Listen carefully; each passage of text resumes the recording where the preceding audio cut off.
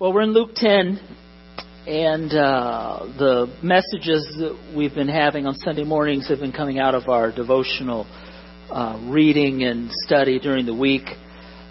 Just some things that I read and I study, and I think, wow, that's good. We need to share that. I was just thinking that, sometimes I think that as Christ followers, we lose sight of what it means to be a Christian. Or maybe we don't know. What does that mean? I call myself a Christian. What am I supposed to be doing? How does that make my life any different? And what we see here in Luke chapter 10, we see presented three illustrations of what a Christian does. It really gives us a sense of purpose. It gives us a sense of meaning, a sense of direction. As we wake up each day, we should be able to clearly know in our minds, okay, this is what it means for me today to be a Christian. So in Luke 10, he's going to point out three things that we're supposed to be doing as Christians. We are ambassadors for Christ. We represent Him as we go out into the world. Secondly, we're called in Luke 10 to be neighbors, meaning when we interact with people, we try not to look this family of hats. I see we're more biblical now. It's gone to Evelyn, and Richard has removed his head covering. Thank you. Okay. We're to be neighbors, meaning we imitate the Lord, especially in showing mercy. We'll see that second illustration. And then thirdly, but most importantly, we're supposed to be worshipers. So there you have it. We are to be ambassadors, we're to be neighbors, we're to be worshipers. That's what a Christian does. Those are the three things. I guess you could put it this way, because in a minute we'll see we're in the harvest field, we're on the highway, or even in the home. We are to find our greatest joy in doing the will of God and serving the Lord. So as we move through here, look at these three functions that we are to be doing and see perhaps where you are lacking or where you need to spend some time improving. So in the first 24 verses, we see the Lord sending out some representatives. Now, just a short time before this in Luke 9, He did send out the 12 disciples. This is different. We read this passage earlier. Here He's sending out 70 disciples. 70. And He sends them out in pairs of 2. And what is this? This is literally on-the-job training that He's sending them out to prepare them and to prepare the places where He's going to be going. And there are some similarities, but there are some differences. Notice in Luke 9, He sent out 12 apostles. These 70 are not apostles. These are disciples. And there's a big difference.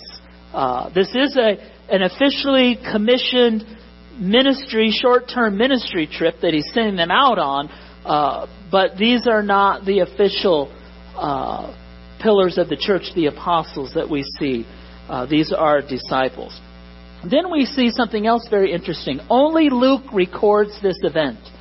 Matthew, Mark, and John don't record this event. Not sure why, except it was just Luke's perspective of what is happening in his relationship with the Lord. And why the number 70? We don't know. Maybe it has to do with, in the Old Testament, Moses had 70 helpers. We don't know why 70, but that's what the Lord chose. And notice that when Jesus sent out the 12 apostles for their on-the-job training in the chapter before, He told them to go only to the Jewish people. And now Jesus is telling these 70 to go out into all of Judea. And of course, one of the things Luke is emphasizing in his whole book is the universal message of the gospel to all people, not just to the Jewish people. So in a symbolic way, this is a way that Jesus is saying, take my word or take the message of the gospel into every nation. So He sends them out to prepare the way. Now notice in verse 2, as we mentioned in our reading, that this was going to be a difficult calling. It says the harvest is plentiful, but the workers are few. So harvesting souls for the Lord will be hard work. for His ambassadors. Even when there are a lot of people helping, you're still sent into a huge field trying to reap a harvest. Now notice something very interesting here, that instead of praying for an easier job, He told them to pray for what? More helpers. Isn't that interesting? You'd think He would have said, pray that it would go well. Pray that it wouldn't be so hard. But He doesn't say that. He says, if you're going to represent me, if you're going to be my ambassador, if you're going out into the world to represent me as a witness, it's going to be hard and it's going to be dangerous. And He doesn't tell them, pray that it won't be so hard. Pray that it won't be so dangerous. And we'll see in a moment, later on, the reason it's hard and dangerous is because once a person makes a commitment to follow the Lord, you are now a target of Satan and the whole realm of the demonic world. It's not going to get easier until we step into the presence of the Lord.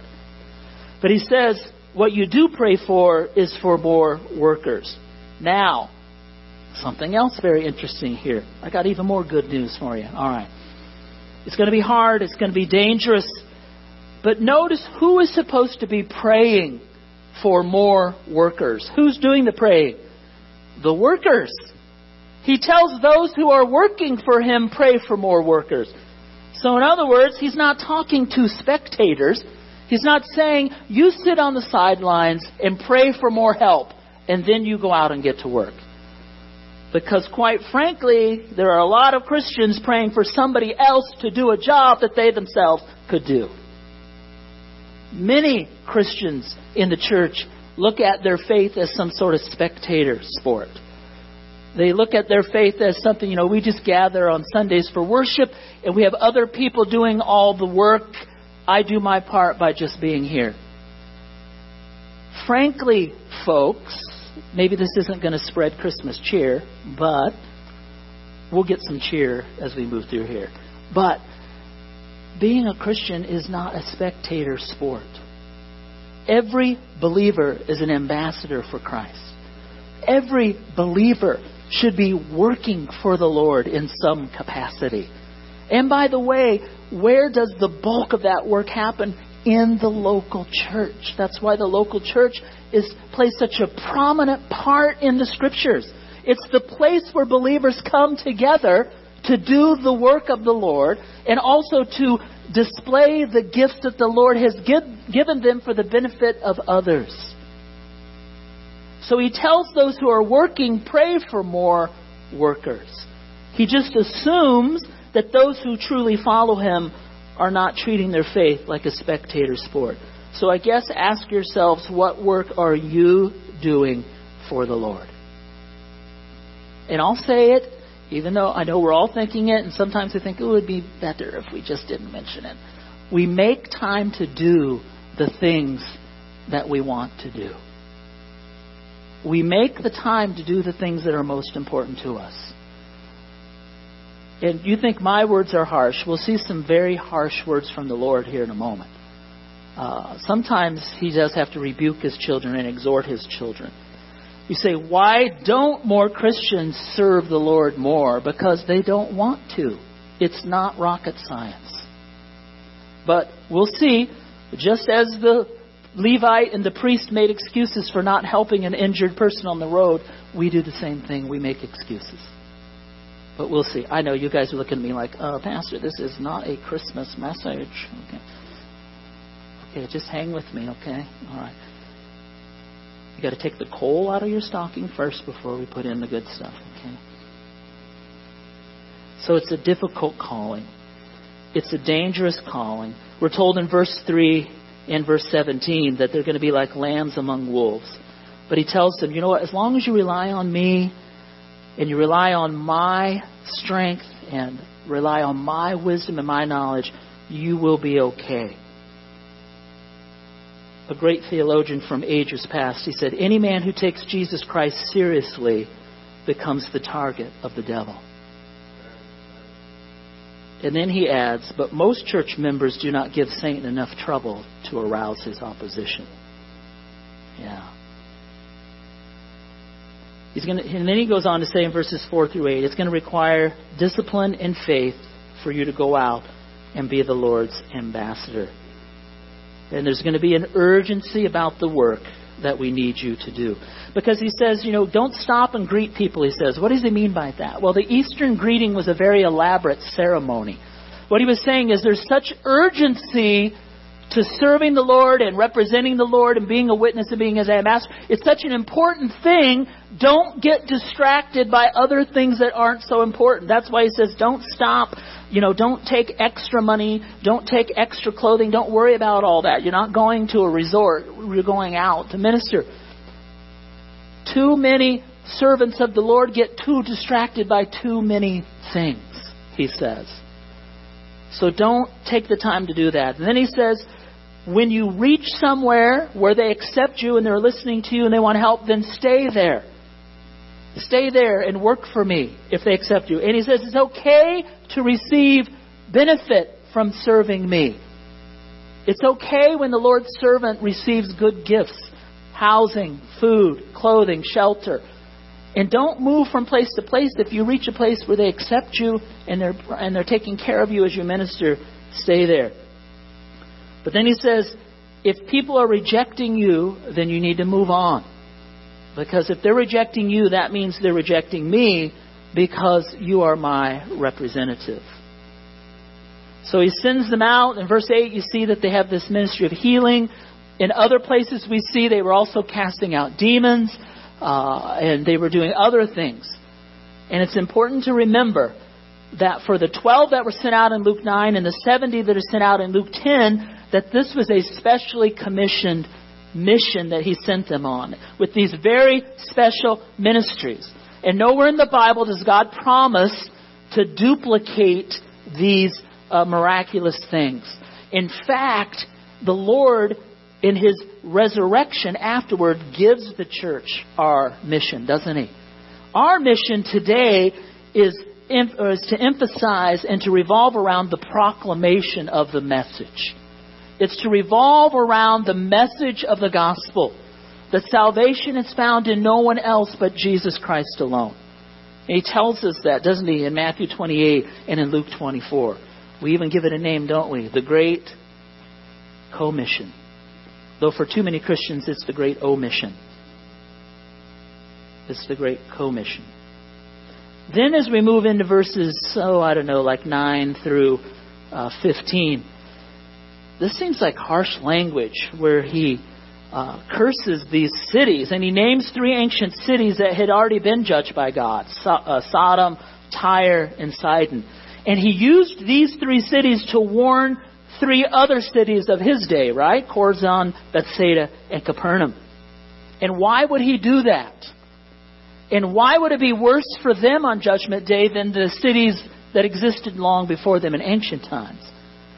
Because the cities of his day were receiving far more privileges than the ancient cities he mentioned from the Old Testament. The privilege of his presence. The privilege of his apostles being sent. And with more privilege came more responsibility. Basically saying, you have been given more from me in these 3 cities than the 3 cities from the ancient days. And so you will now be held even more responsible on Judgment Day. Now I want to point something out. I love a good rabbit trail, but we don't have time. Verse 12, it says, will be more tolerable for you on Judgment Day. Do you know what that verse is saying? Sometimes we don't think of hell in this perspective. But there will be varying levels of intense suffering in hell. Every person will suffer, but not every person will suffer at the same intensity. That is frightening. More tolerable. Because the more that you have heard and rejected, the more judgment you bring on yourself. And by the way, for believers, for those of us who are followers of Christ, it will be a blessing to be in heaven, won't it? But the scriptures are clear that there will be varying levels of blessing and honor in heaven. And we shrug our shoulders and say, as long as I'm in heaven, that's okay with me. I don't know about you, but I'm a glory hog. I want to get. Right? There's different levels of honor and blessing in heaven based upon our devotion and our service and our obedience to the Lord. Can you imagine having a place of honor for all eternity? Of course, we won't have a sin nature. There'll be no struggle with taking the glory for ourselves. It'll all be for the Lord. But being rewarded, being honored for what we do for the Lord. Look at verses 17 through 24. We see some jubilation, don't we? The apostles come back. They're excited. Even the demons are subject to us in your name, they say. Remember, it's a special ministry. We're never commanded to duplicate that today. But they were so excited. And Jesus said to them, I was watching Satan fall from heaven like lightning. Behold, I've given you authority to tread on serpents and scorpions. I believe that's figurative language, talking about the demonic world. And over all power of the enemy, nothing will injure you. Then what's the first word in verse 20? Nevertheless, do not rejoice in all of these miracles and things, that the spirits are subject to you, but rejoice that what? Your names are recorded in heaven. That is some awesome words right there. What is he saying? So there's three areas of rejoicing here. You could say that they had a joy of service in verses 17 through 19. Then you see the joy of salvation in verse 20. Then ultimately, more than anything, in verses 21 through 24, the joy of God's sovereignty. Joy of service, joy of salvation, joy of sovereignty. They were very careful to give God the glory, weren't they, for what happened? And they were seeing these individual victories of things they had done, casting out demons and such. But Jesus saw all of their activity as part of a war. The disciples were just seeing the battles.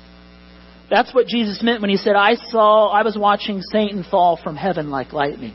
He was bringing up ages in the past when he was present in heaven on the day that Lucifer rebelled and was cast down out of heaven. We find that in the book of Isaiah.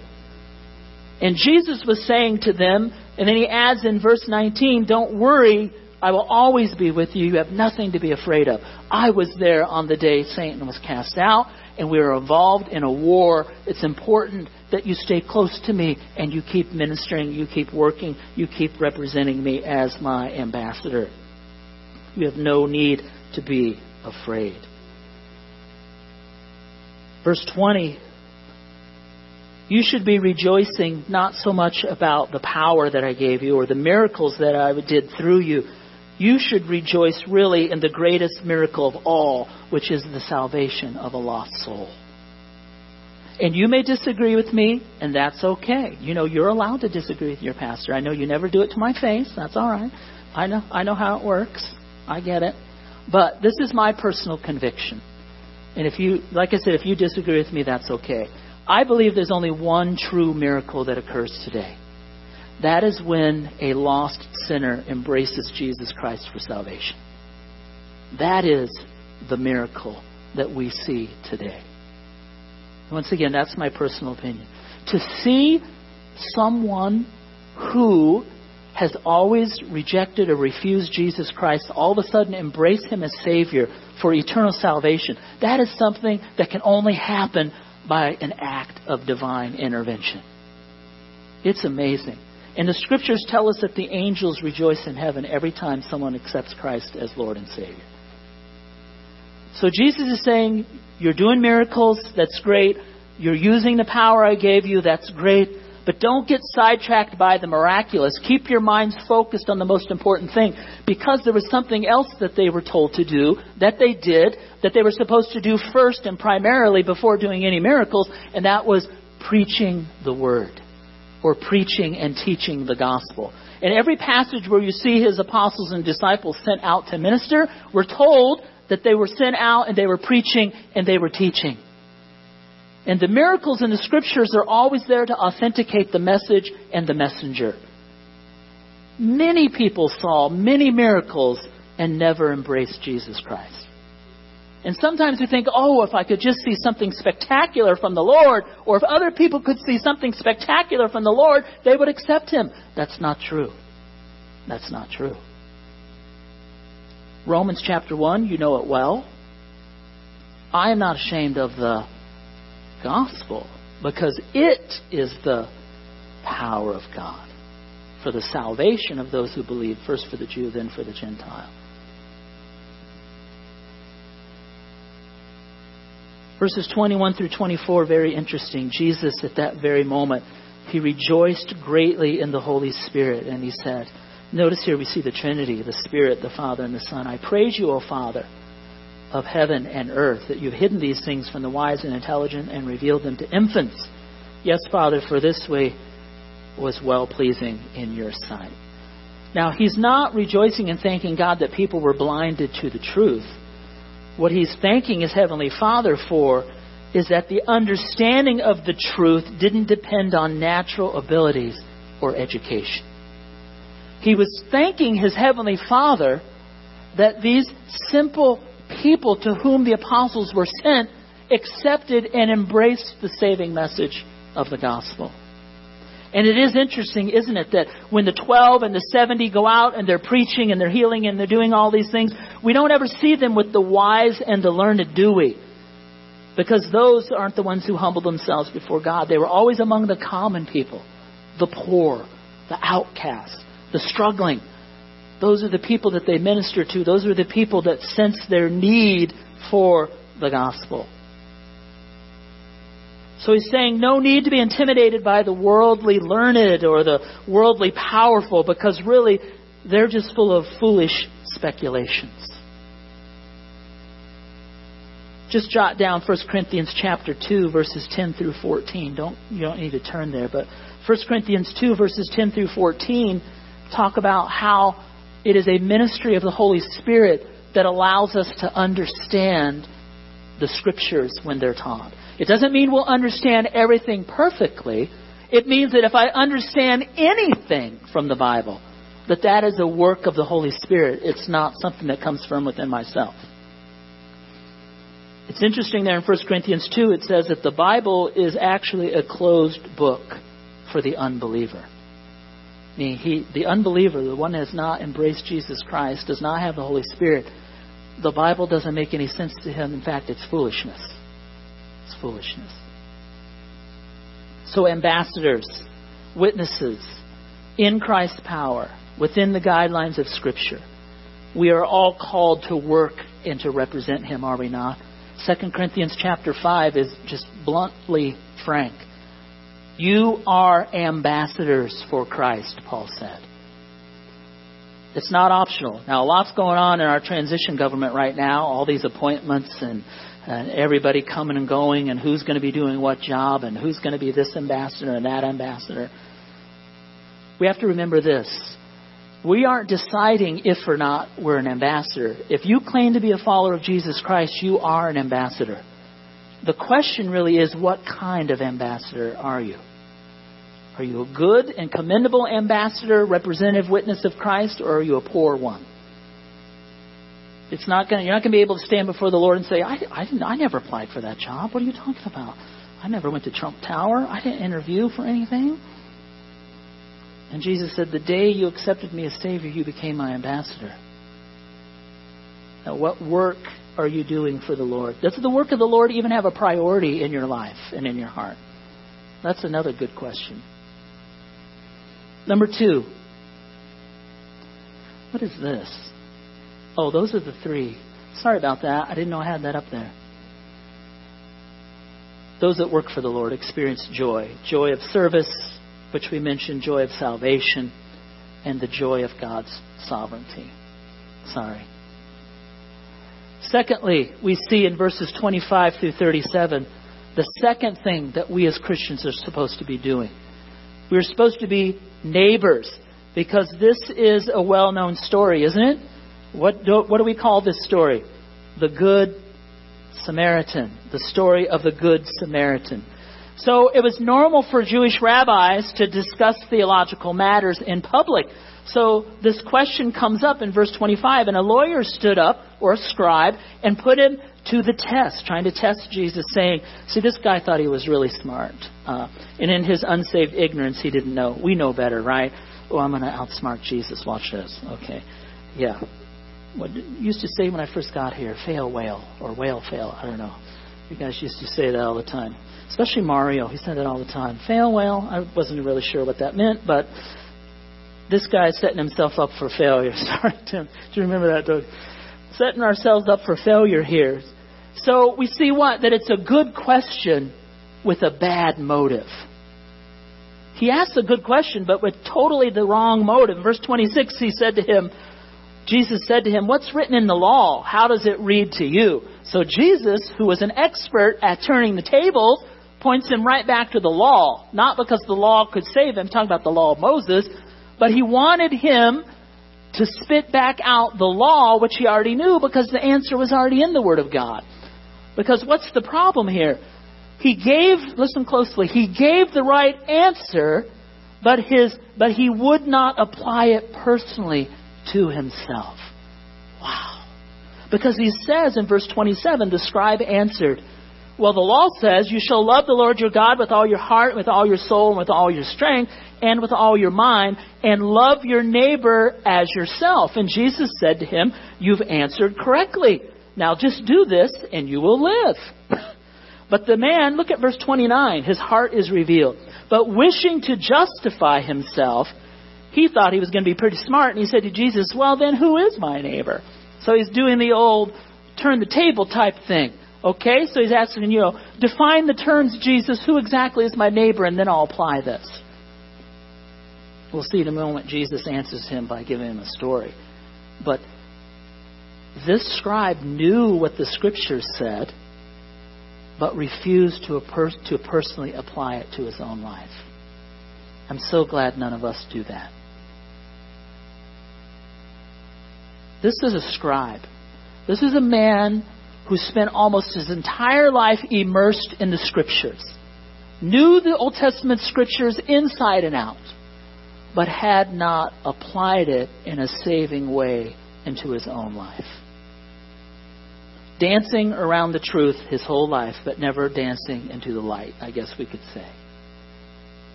And once again, I'm so glad that none of us do that today.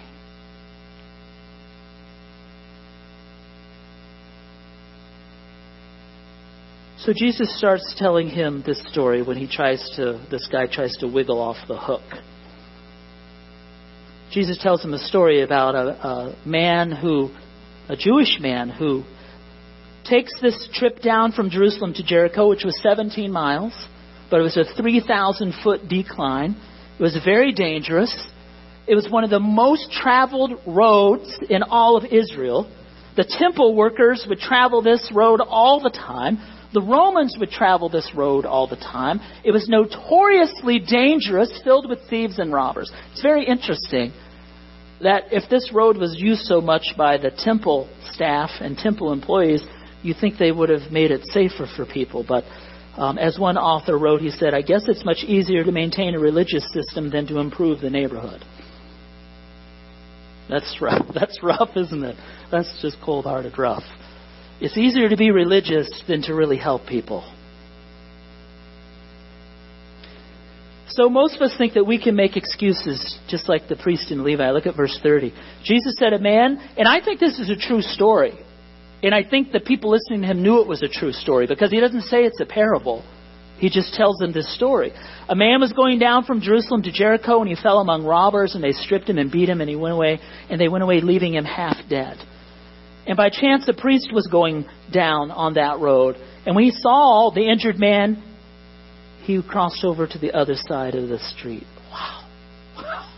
The guy's half dead, laying on the side of the road. And here comes a religious holy man, and he crosses to the other side of the road.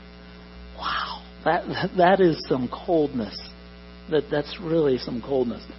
Verse 32, likewise a Levite, who's also in the priestly family, when he came to the place and saw him, he too crossed to the other side of the road. Now, what's interesting is, if Jesus had told a story of a Jew stopping to help a Samaritan, all Hades would have broken loose. Because the Jews and the Samaritans, they hate each other's guts. But notice what Jesus does. He doesn't tell a story about a Jew helping a Samaritan. What is it? It's a story about a Samaritan helping a Jew who other Jews refuse to help. I guess we would say it this way: burn. He burned them. I'm not going to tell you some story about how a Jew defiled himself to help some Samaritan. I'm going to tell you a story about a Samaritan who went over to help a person who hated his guts. Well, two of his own kind, two of his own people refused to help him. Because what's he trying to do? He's trying to define what mercy is. He's trying to define what mercy is. In number 2, he's trying to let them see or help them see what his ministry was all about. Verse 33, a Samaritan who was on a journey came upon him, and when he saw him, he felt compassion. Key word in this story. Circle, highlight, underline. And came to him, bandaged up his wounds, poured oil and wine on them, and he put him on his own animal and brought him to an inn and took care of him. And the next day he took out 2 weeks' worth of his pay and gave it to the innkeeper and said, take care of this man. And whatever more you spend, when I come back, I'll repay you. So Jesus says to this scribe, which of these 3 do you think proved to be a neighbor to this man who fell into a robber's hands? You see, the scribe's big question was, who's my neighbor? And I love this. But Jesus' question was, to whom can I be a neighbor? That scribe said, well, tell me who my neighbor is. And Jesus said, no, the real question is, to whom can you be a neighbor? To whom can you show mercy? To whom can you show compassion? Because that's what I'm all about, Jesus says. You see, mercy needs no reason. You see, the priest and Levite, maybe they had excuses. Maybe they were just tired from serving the Lord, at the temple. I mean, serving God, it's exhausting, killing all those animals and taking care of all that blood, and we're there. They say, I was exhausted, I can't be bothered by that. Or, hey, my religious beliefs, I can't dirty myself. I'm not allowed to associate with Samaritans. The Samaritan, he saw a need. He saw that he was equipped to meet that need. So he stepped in and met that need. That's compassion. That's mercy. That's what Jesus' ministry is all about. Mercy didn't need any reason. And notice that the lawyer tried to keep it generic and broad. But Jesus got very specific, didn't he? And I think what he's saying here is for those who truly want to follow him and follow in his footsteps and mirror his ministry, we look for very specific, practical ways that we can show mercy and compassion and help others.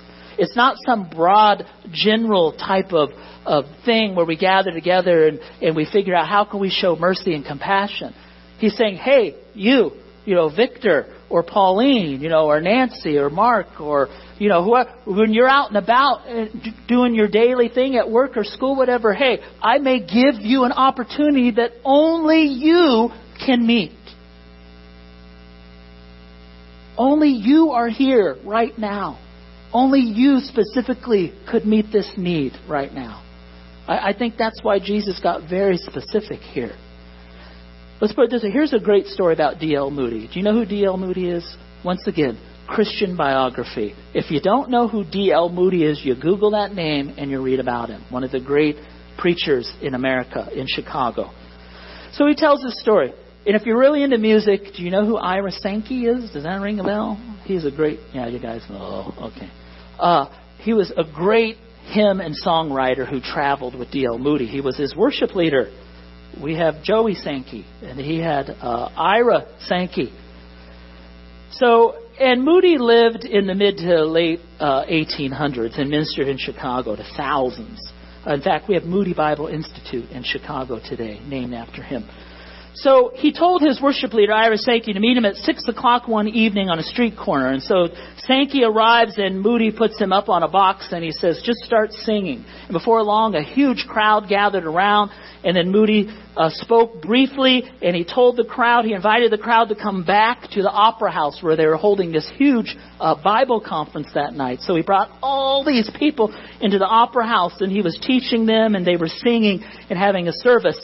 Well, then he noticed people gathering out in the back, and Moody was famous for zingers to other Christians to try to motivate them. And so he announced to the crowd, he said, we have to end our service now because the Bible conference is gathering because they're going to meet to talk about how to help spiritually hungry people. Ouch. When he had just gone out on the street and brought all these people in. And he's saying, not all committees are committed, is really what he's saying. They're going to gather in here and talk about how to help people when he just went out and did it himself. I think one of the important lessons we see from this story, verse 37, the scribe said to him, the one who showed mercy toward him was his neighbor. And then Jesus said to him, and the language literally reads, go and keep doing the same thing. Keep doing. That should be a constant attitude of ours, looking for opportunities to show mercy and compassion. I think one of the points Jesus is making here is to help us to think not only of the high cost of caring, but to think that it is a far more costly thing not to care. Losing out on blessings, losing out on an opportunity to serve the Lord, to imitate the Lord, to show mercy and compassion on people just like he did. To the thieves, this Jew who was traveling was simply just a victim to exploit and attack. To the priest and the Levite, he was just a nuisance to avoid, so they ignored him. But to the Samaritan, he was a neighbor to love and to help, so he took care of him. And Jesus said, you should go and do the same thing. Lastly, but most importantly, a third illustration. So as Christians, 3 things we should do as Christians. Ambassadors to represent the Lord, neighbors to imitate the Lord, especially in His mercy. And lastly, we should be worshipers who are listening to the Lord. But I think this is the most important thing, even though it's put third in the chapter.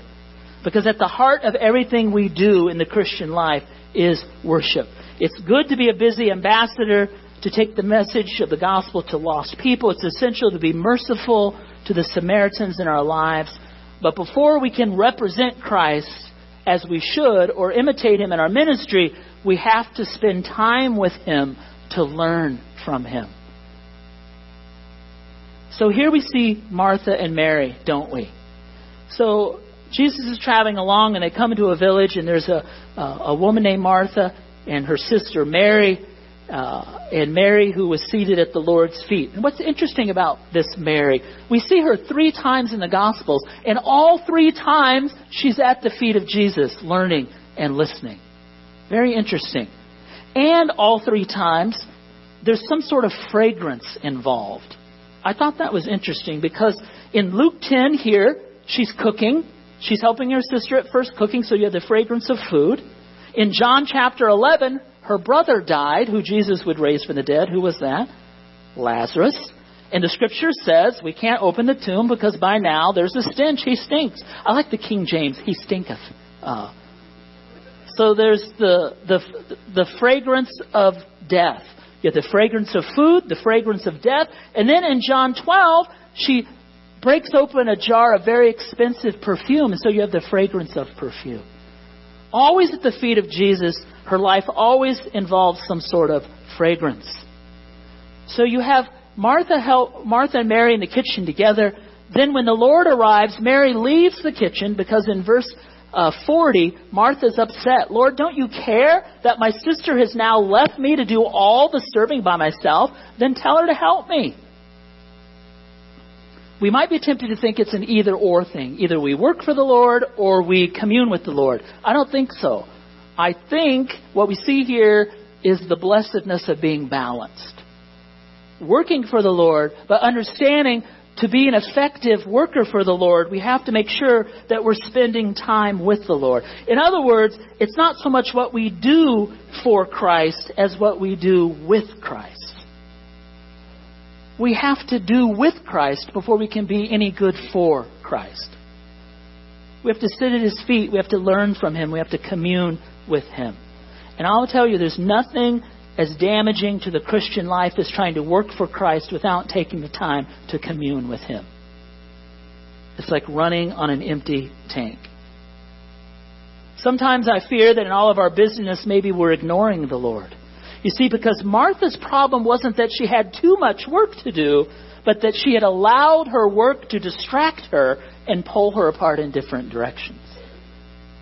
Because we might be tempted to say, well, she shouldn't be in the kitchen. Well, that's not true. Because later, in chapter 12, I think we see her working again, preparing food and serving. But it's commended at that time, so we assume she had learned something. The key that Jesus is saying to these ladies, look at verse 41. The key is about having the right priorities. Jesus first, others second, and yourself last. And you know what that spells, right? Joy. Jesus first, others second, yourself last. Verse 41. But the Lord answered and said to her, Martha, Martha, you are worried and bothered about so many things. See, she didn't have balance in her life. She didn't have her priorities set. But only one thing is necessary. For Mary has chosen the good part, which shall not be taken away from her. You see, Martha was busy, but not blessed. Because she allowed all of the business of life and her ministry and her work for the Lord to keep her from taking the time to spend devotional time with the Lord. Now, I want to tell you something that may hurt your feelings, but it's a sanctified hurt, I hope.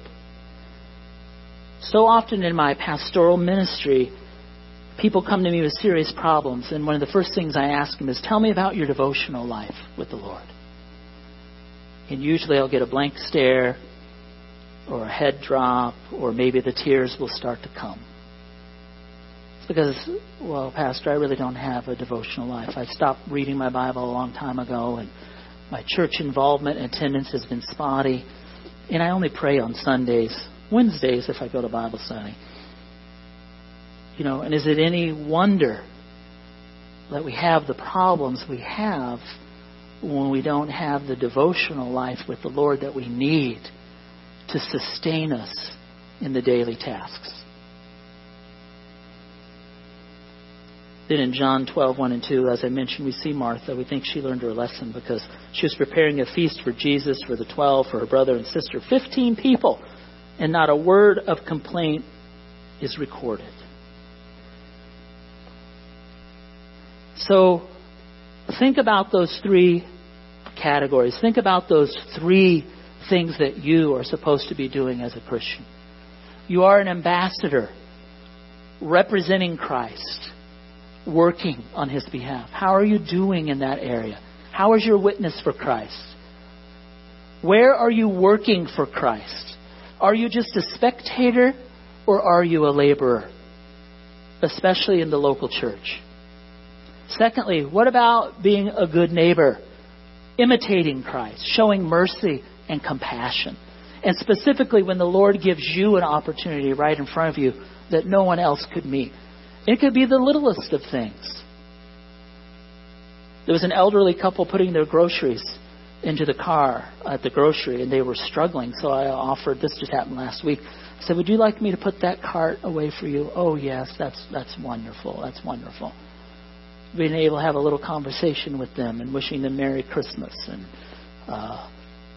taking advantage of opportunities to show mercy because you're right there in the moment. Thirdly, and most importantly, you are a worshiper. How much time are you dedicating to listening to Christ? And when I say listen to Christ, I mean the Lord speaks through the Scriptures. I think there's a lot of bad counsel out there today about how do we hear the voice of the Lord. We hear the voice of the Lord in the written word of the Scriptures. You know, in 2 Peter chapter 1, in Luke 9 is the transfiguration. Go to 1 Peter or 2 Peter chapter 1. And in closing, let's look at this. Luke chapter 9 mentions the transfiguration. When Peter, James, and John were up on the mountain and Jesus revealed some of his glory to them. A true miracle, something spectacular. But it's interesting, and then in Luke 10 we see the things we've just read about. But look what Peter says about perhaps the greatest miracle ever seen by human eyes. In verse 16 of 2 Peter 1. We did not follow cleverly devised tales when we made known to you the power and the coming of our Lord Jesus Christ. But we 12 were eyewitnesses of His majesty. Well, actually, we 3 were eyewitnesses of His majesty. For when He received honor and glory from God the Father, we heard an utterance from heaven that was made to Him by the majestic glory. He said, "This is my beloved Son in whom I'm well pleased." He's talking about the transfiguration. And we ourselves, Peter, James, and John, heard this utterance made from heaven when we were with Him on the holy mountain. Now, verse 19. But we have the prophetic word made more sure, to which you would do well to pay attention to it like it was a lamp shining in a dark place until the day dawns and the morning star arises in your hearts. So he says, we have the written word that's more sure. More sure than what? More sure than the miracle of the transfiguration that he had just mentioned. What Peter is saying is, miracles are great, but the written word of God is the greatest. We don't have to long and pine for miraculous things when we have the Word of God right here for us. So when it comes to worshiping God, we do that through the Word. So the question is, how much are you devoting yourself to learning at the feet of Jesus through the Scriptures?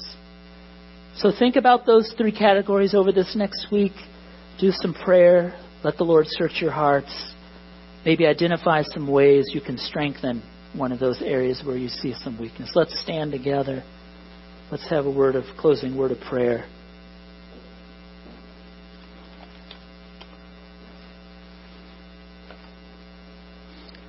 Heavenly Father, sometimes the things that you speak to us, they're difficult.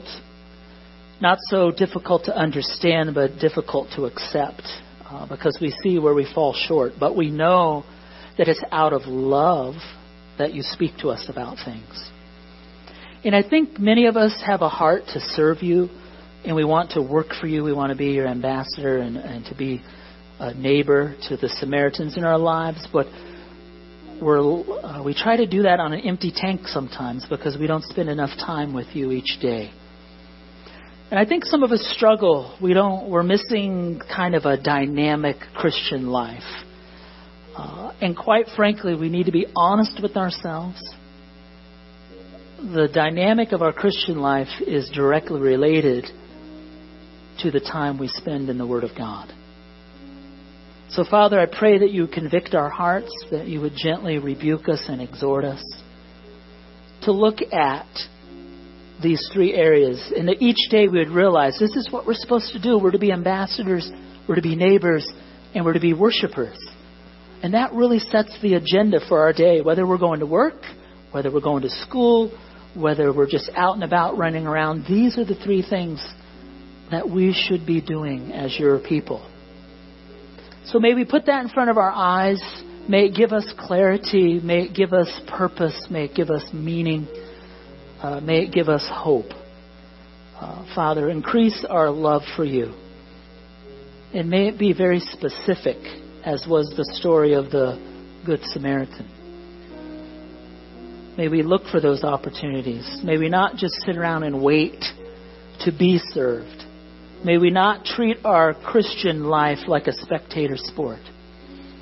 But may we get up, get out on the field, and get involved. Working for you, ministering for you, finding a place in the church where we can help, where we can serve. Because you've told us to do that. Father, thank you for your encouragement. Thank you for your mercy and your compassion in our lives. Thank you for being patient and gentle with us as we struggle. Thank you for understanding our weaknesses. Thank you for removing all fear. and doing all that because of the death of our Lord and Savior, Jesus Christ. So we leave here rejoicing, giving you the glory for every good thing. And we do that in Jesus' name. Amen. Hey, thanks for being with us today. Don't forget, we have a budget meeting across the way in the classroom.